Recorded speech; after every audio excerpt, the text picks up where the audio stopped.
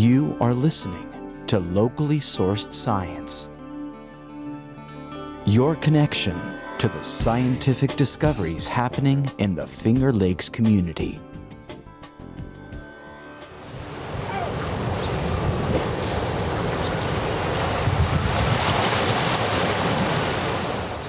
Once underwater, I'm immediately struck by the wealth of life that's teeming here. I'm greeted by towering walls of reef coral festooned with sponges, soft corals, and crinoids. The water is sharply clear and the bottom is alive with 80% coral cover and hundreds of different species. That was Professor Drew Harwell, who was interviewed about her new book, Ocean Outbreak, by Vivian Lee, our guest contributor today. Oceans are incredibly important, even for us in the Finger Lakes.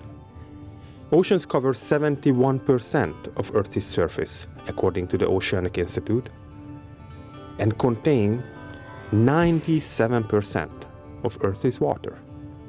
And at the end of January, you may have cabin fever, so we figured we are going to take you somewhere far away from the Finger Lakes. But first, let's listen to the science news. Hello, Locally Sourced Science listeners. My name is Liz Mahood, and I'm here today with your science news. The next news story is another small victory in the fight against cancer. Research from the Nikitin Lab in Cornell's stem cell program has identified a potential causative agent of gastroesophageal cancer. The incidence of this particular cancer has increased 2.5-fold in the United States since 1970, and it is usually associated with a small chance of recovery. This cancer occurs at the junction of the esophagus and the stomach, the meeting place of two organs. Researchers in the Nikitin Lab have found a particular type of stem cell called LGR5-CD44+ at this location in mice with gastroesophageal cancer. The presence of these cells can also be found in non-cancerous patients, but patients with severe gastroesophageal cancer had increased amounts of these stem cells. They also had increased amounts of a certain protein called osteoponin, which stimulates the creation of more undifferentiated stem cells. The Nikitin Lab has shown that patients with lower amounts of osteoponin and LGR5-CD44+ cells have a higher survival rate. Future research aims to inhibit the proliferation of these cells as a cancer treatment. Their paper was published in the January 3rd edition of Nature Communications.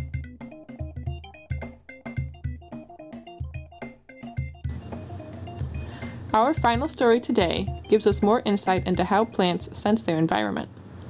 Researchers from the Schroeder and Klessing labs at the Boyce Thompson Institute have picked up on communications between plants and nematodes, which are small roundworms that are known to infect plant roots.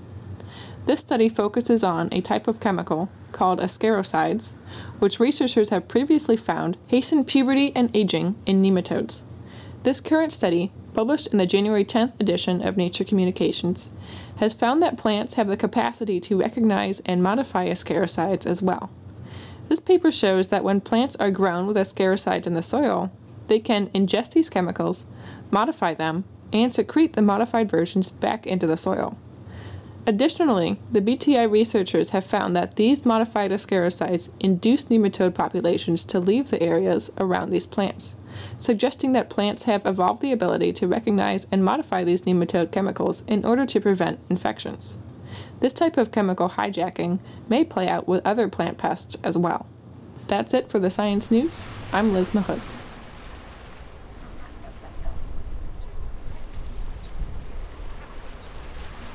%.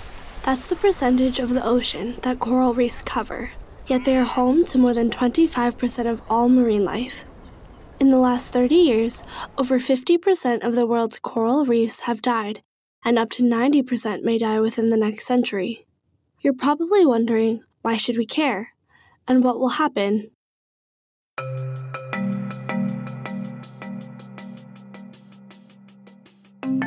Hi, I'm Vivian Lee. Today, I'm going to dive deeper into the importance of coral reefs, the causes of their drastic decrease in population, and current conservation efforts.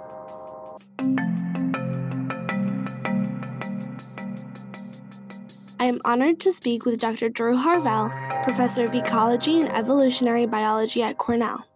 Her research focuses on host-pathogen interactions and the sustainability of marine ecosystems, including the very climate-sensitive coral reefs. Her studies have focused on how both coral and human health may be threatened by land-based pollution, in addition to coral disease being recognized as a significant drive of coral decline.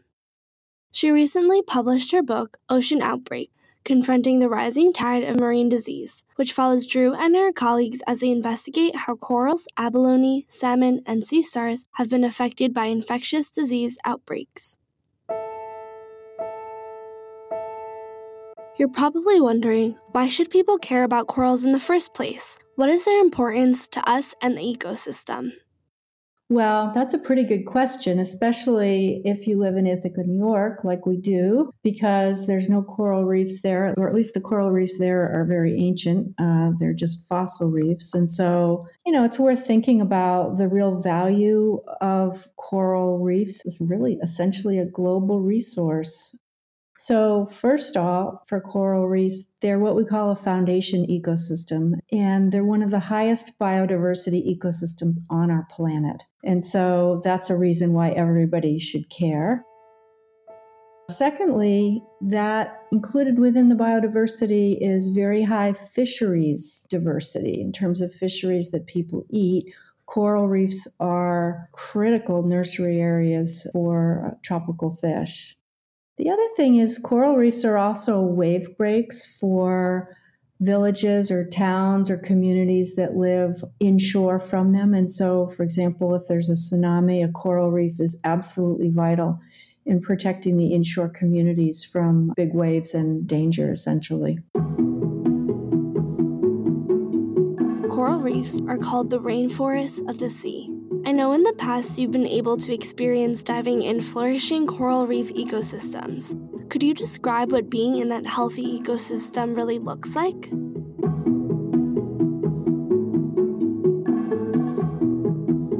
Yeah, I'd like to talk about that because we were able to do many dives all around the world. I think one of the ones that I'd like to describe is from Indonesia, and I'm going to read a section from my earlier book, A Sea of Glass, because it talks about what it was like to dive on this spectacular reef in Wakatobi National Park in Indonesia. Once underwater, I'm immediately struck by the wealth of life that's teeming here. I'm greeted by towering walls of reef coral festooned with sponges, soft corals, and crinoids. The water is sharply clear and the bottom is alive with 80% coral cover and hundreds of different species. We pause transfixed by fish in every color, size, and shape zipping around like small rockets. There are wrasses and clownfish and angelfish and butterfly fish. Within seconds, it's easy to see there must be at least 50 species of fish. It's a carnival of sea life filled with an exotic and breathtaking mix of creatures. Striped sea snakes undulate across the reef. Green turtles zoom by, unimpressed by our presence. Giant clams gape open to reveal fluorescent blue-spotted gill covers, and yellow and bright pink crinoids perch high on coral outcrops.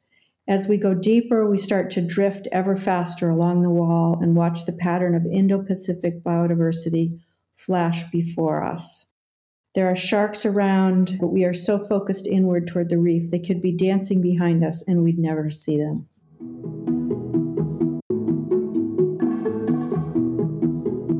How does this compare with a coral bleaching event, and how do they occur? Also, what was your experience observing the coral reef die-off in Florida Keys after El Niño hit in 1998? El Niño was 1997-98, and it hit in the fall. We were there in October in the Florida Keys doing surveys of our soft corals, and many of the corals all turned white. It's just a stark, unsettling experience. It's as if the trees all around you suddenly all turned white, as if all their leaves were white, and you're used to seeing them as green. We're used to seeing corals as brown, red, green, yellow, orange, pink, all kinds of colors, and suddenly everything was white.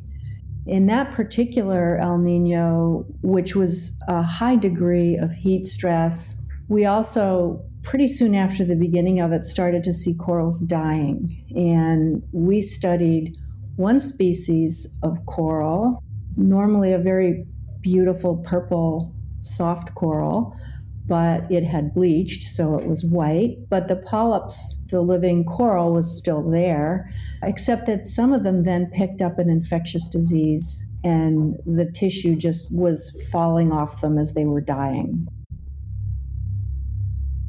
So that was a really bad event. There were many reefs around the world. For example, the reefs of Palau in the Indo-Pacific, some areas experienced over 90% mortality. So the corals not only bleached, which means they lost their symbiotic algae that gives them color and also provides them food because they're solar-powered animals, but also they subsequently died from the heat stress or perhaps from infectious diseases. So these coral bleaching events have been increasing very rapidly over the last 2 decades in response to warming events.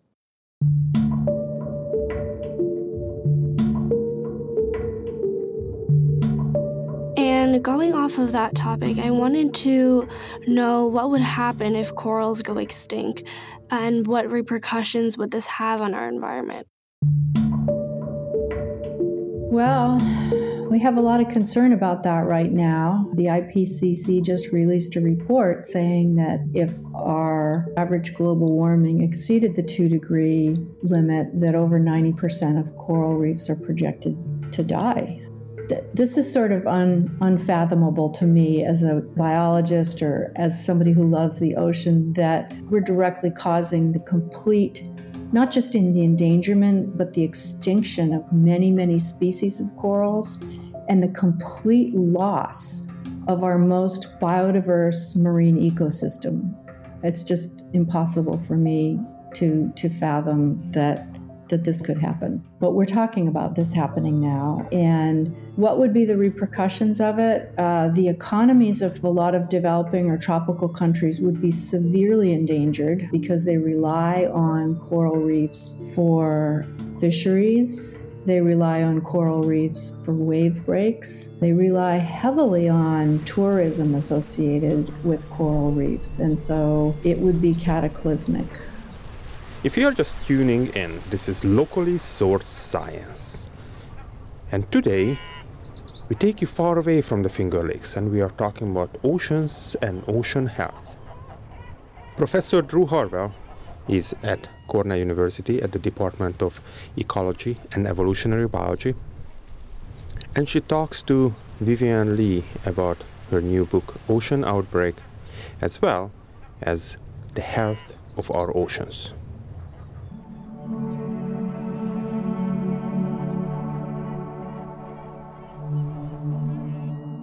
Many people assume that corals are solely dying off because of increased water temperatures. Is it the heat stress that make them more susceptible to being targeted by pathogens? Most of our monitoring studies can detect the bleaching events. You can even monitor them from aerial overflights. But what's harder to know is when the corals die during or right after one of those events, what it actually is that killed them. And there was a beautiful study that was just released this fall where scientists on the Barrier Reef actually very closely monitored corals through and after a bleaching event, and they were able to detect infectious disease during about a 2-month period during the bleaching event. And so that may be happening a lot. We think it is because the heat stress causes the corals to lose their source of food, right? Their symbiotic algae. So that makes them weak, which makes them more susceptible to a disease. And then a lot of the microorganisms can grow faster in warmer water. So they're getting an upper hand.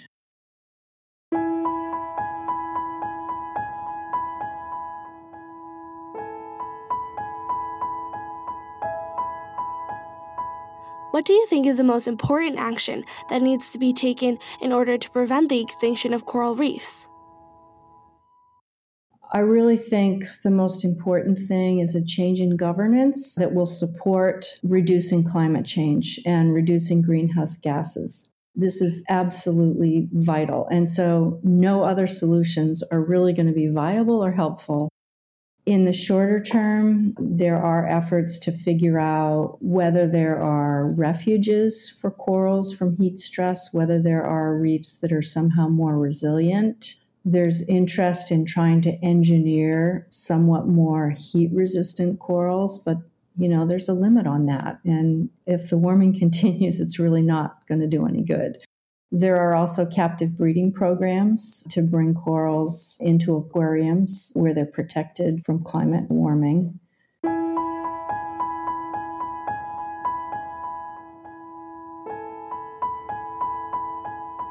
In response to these events, coral restoration efforts have been on the rise with techniques including coral gardening, artificial reefs, and larva collection. In 2014, Dr. David Vaughan, program manager at Mote Marine Laboratory in Summerland Key, Florida, made a groundbreaking discovery after accidentally breaking a fragile coral only to find 2 weeks later that the coral had multiplied to 4 times its original size. This amount of growth would have typically taken 2 years for Dr. Vaughan, which inspired him to develop this technique of microfragmentation to exponentially increase the rate at which corals grow.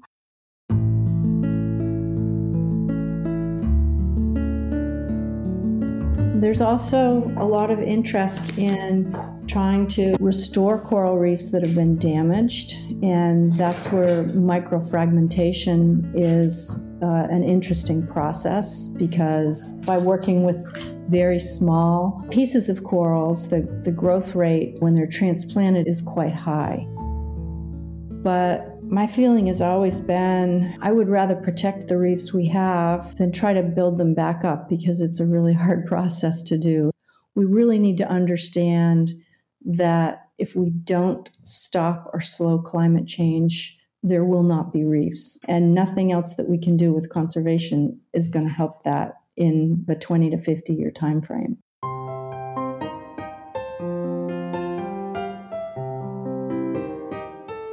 What is something any person can do to support these conservation efforts and help change the future of coral reefs?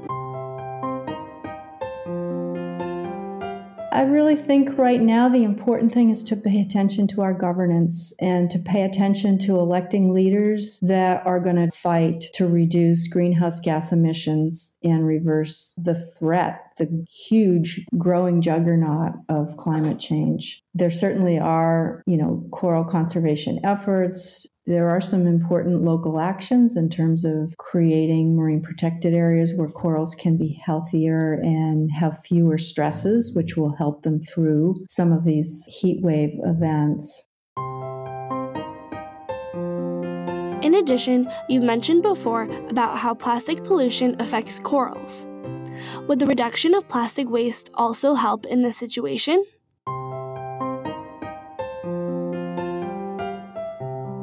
The plastic problem does indeed contribute to disease on coral reefs. We did a study led by a postdoc in my lab, Dr. Jolie Lamb, and surveyed reefs in 4 Southeast Asian countries, from Australia to Thailand to Myanmar to Indonesia, and found that the risk of disease for a coral was over 80% higher if it was in contact with plastic. And so these were, plastic bags that were sort of tangled on the coral, and fishing gear, all kinds of plastics that had been washed downstream from rivers or on the surface of water and then sunk and were entangled on the coral.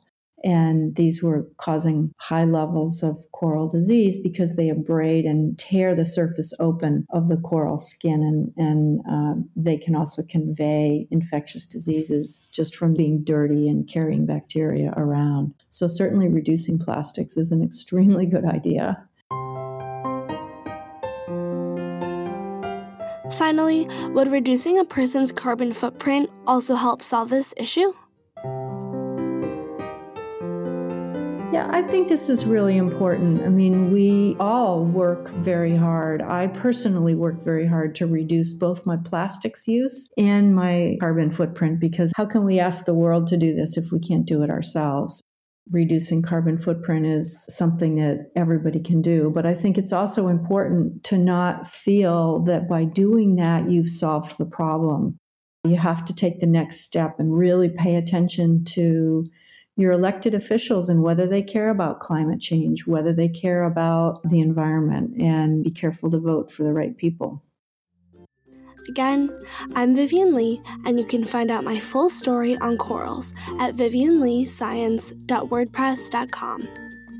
I'd like to thank Dr. Drew Harvell again for sharing her expertise with coral reef ecosystems and inspiring us to take these simple actions in our daily lives. If you can, check out her research at harvellab.wordpress.com. This is locally sourced science, and we bring you news, scientific information, and everything that's happening in the sciences in the Finger Lakes area. We are talking about oceans and ocean health. Colin Love, who was the island coordinator for Shoals Marine Laboratory on Appledore Island last year, was interviewed by Zach Bellido. We would love to hear from you.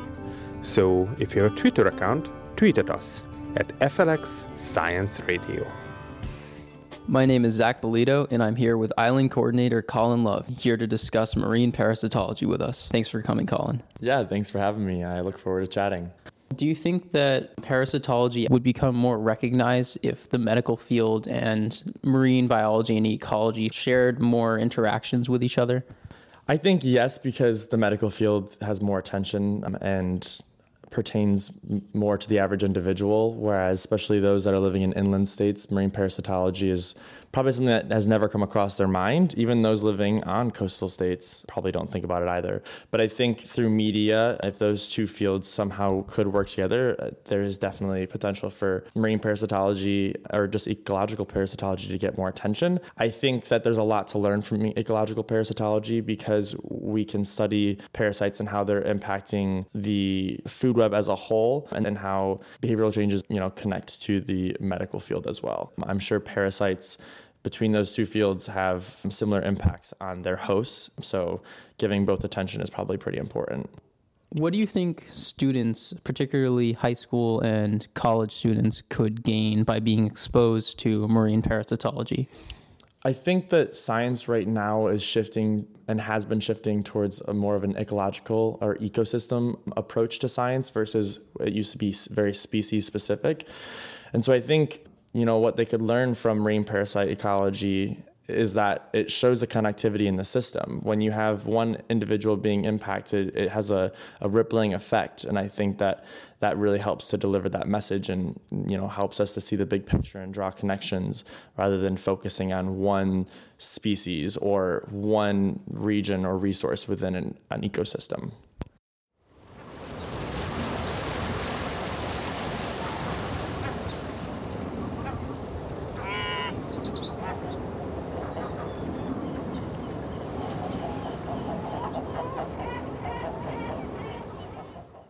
So can you describe how you recorded data in the field? What I was doing was I was measuring how predation rates of green crabs vary after they've been infected with parasites, because I wanted to see if these crabs were behaving differently during high tide when they were not subject to predation by gulls. And while I was doing that, what I was observing was the parasitized crabs that were infected were acting lethargic, and they were actually not foraging during high tide. Rather, they were still hiding underneath ascophyllum or other marine debris, and the uninfected individuals were acting normally. So that indicated that there was a behavioral change after being infected by the parasite. Do you think the diversity of subtidal crabs and parasites are declining as a result of the invasive green crab? So that's a really complex question because a lot of people don't define the green crab as an invasive anymore. They arrived roughly 200 years ago and have definitely made their presence known since then. And I think that originally, yes, there was an impact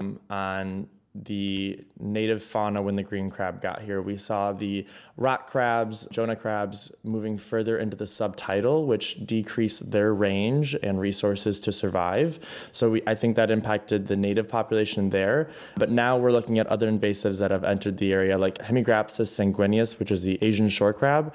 It's a smaller species, but it's far more aggressive when it comes to foraging. And I think that individual is now pushing the green crab further into the subtidal, which is as a result decreasing the range for our native species, again, the rock crabs. So parasites are often overlooked in food webs in ecology. They actually are more abundant than predator-prey relationships in food webs. So they're there, we just don't see them, and so it's easy to overlook them. Also, to add to that as well, you have invasive species on the rise, and when we're carrying organisms via trade or through recreational activity, it's important to know who else could be hitchhiking along with those individuals. Definitely. Thanks for coming, Colin. Thank you. I appreciate it. If you'd like to hear more or would like to listen to older episodes, you can go to locallysourcedscience.org, or you can subscribe to our podcast on your favorite podcast app. And now let's hear about local events from Esther Rakusin.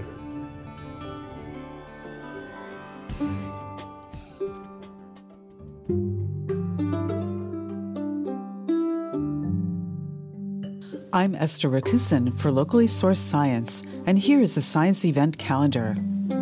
On Saturday, January 25th at 2 p.m., visit the Science Center in Ithaca for Showtime, Food Microbes. Learn all about food microbes, the good, the bad, and the ugly, with students from Cornell's Dairy Fermentation Lab.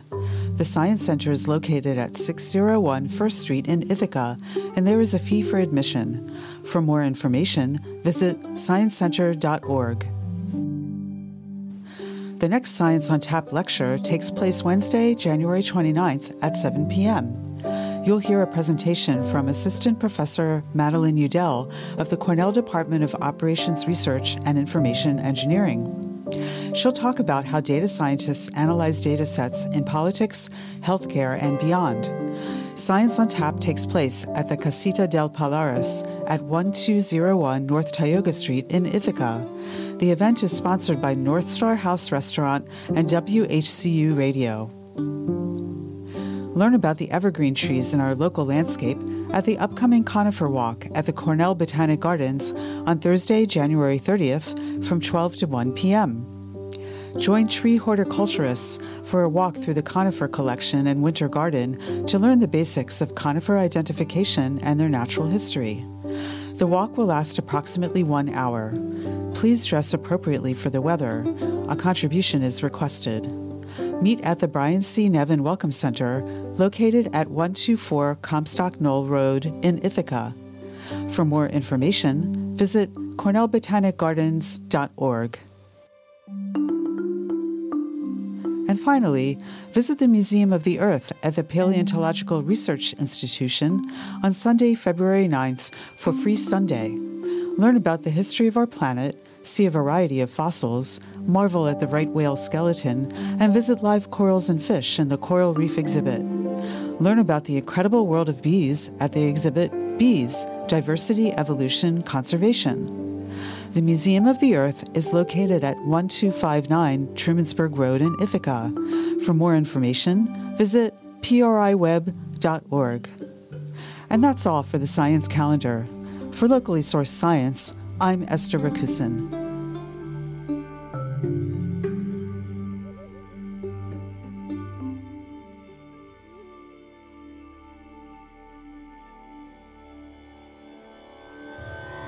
We hope you enjoyed the show and it helps you a little bit with your cabin fever. Today we had two guest contributors, Zach Bellido and Vivian Lee. Liz Mahood read you the science news, and Esther Rakusin told you about the local events. If you need more science in your life, visit locallysourcedscience.org and listen to other episodes. We would like to thank Cece Giarnotti and Joe Louis for the great music and voiceover. My name is Mark Sharvari. Science out!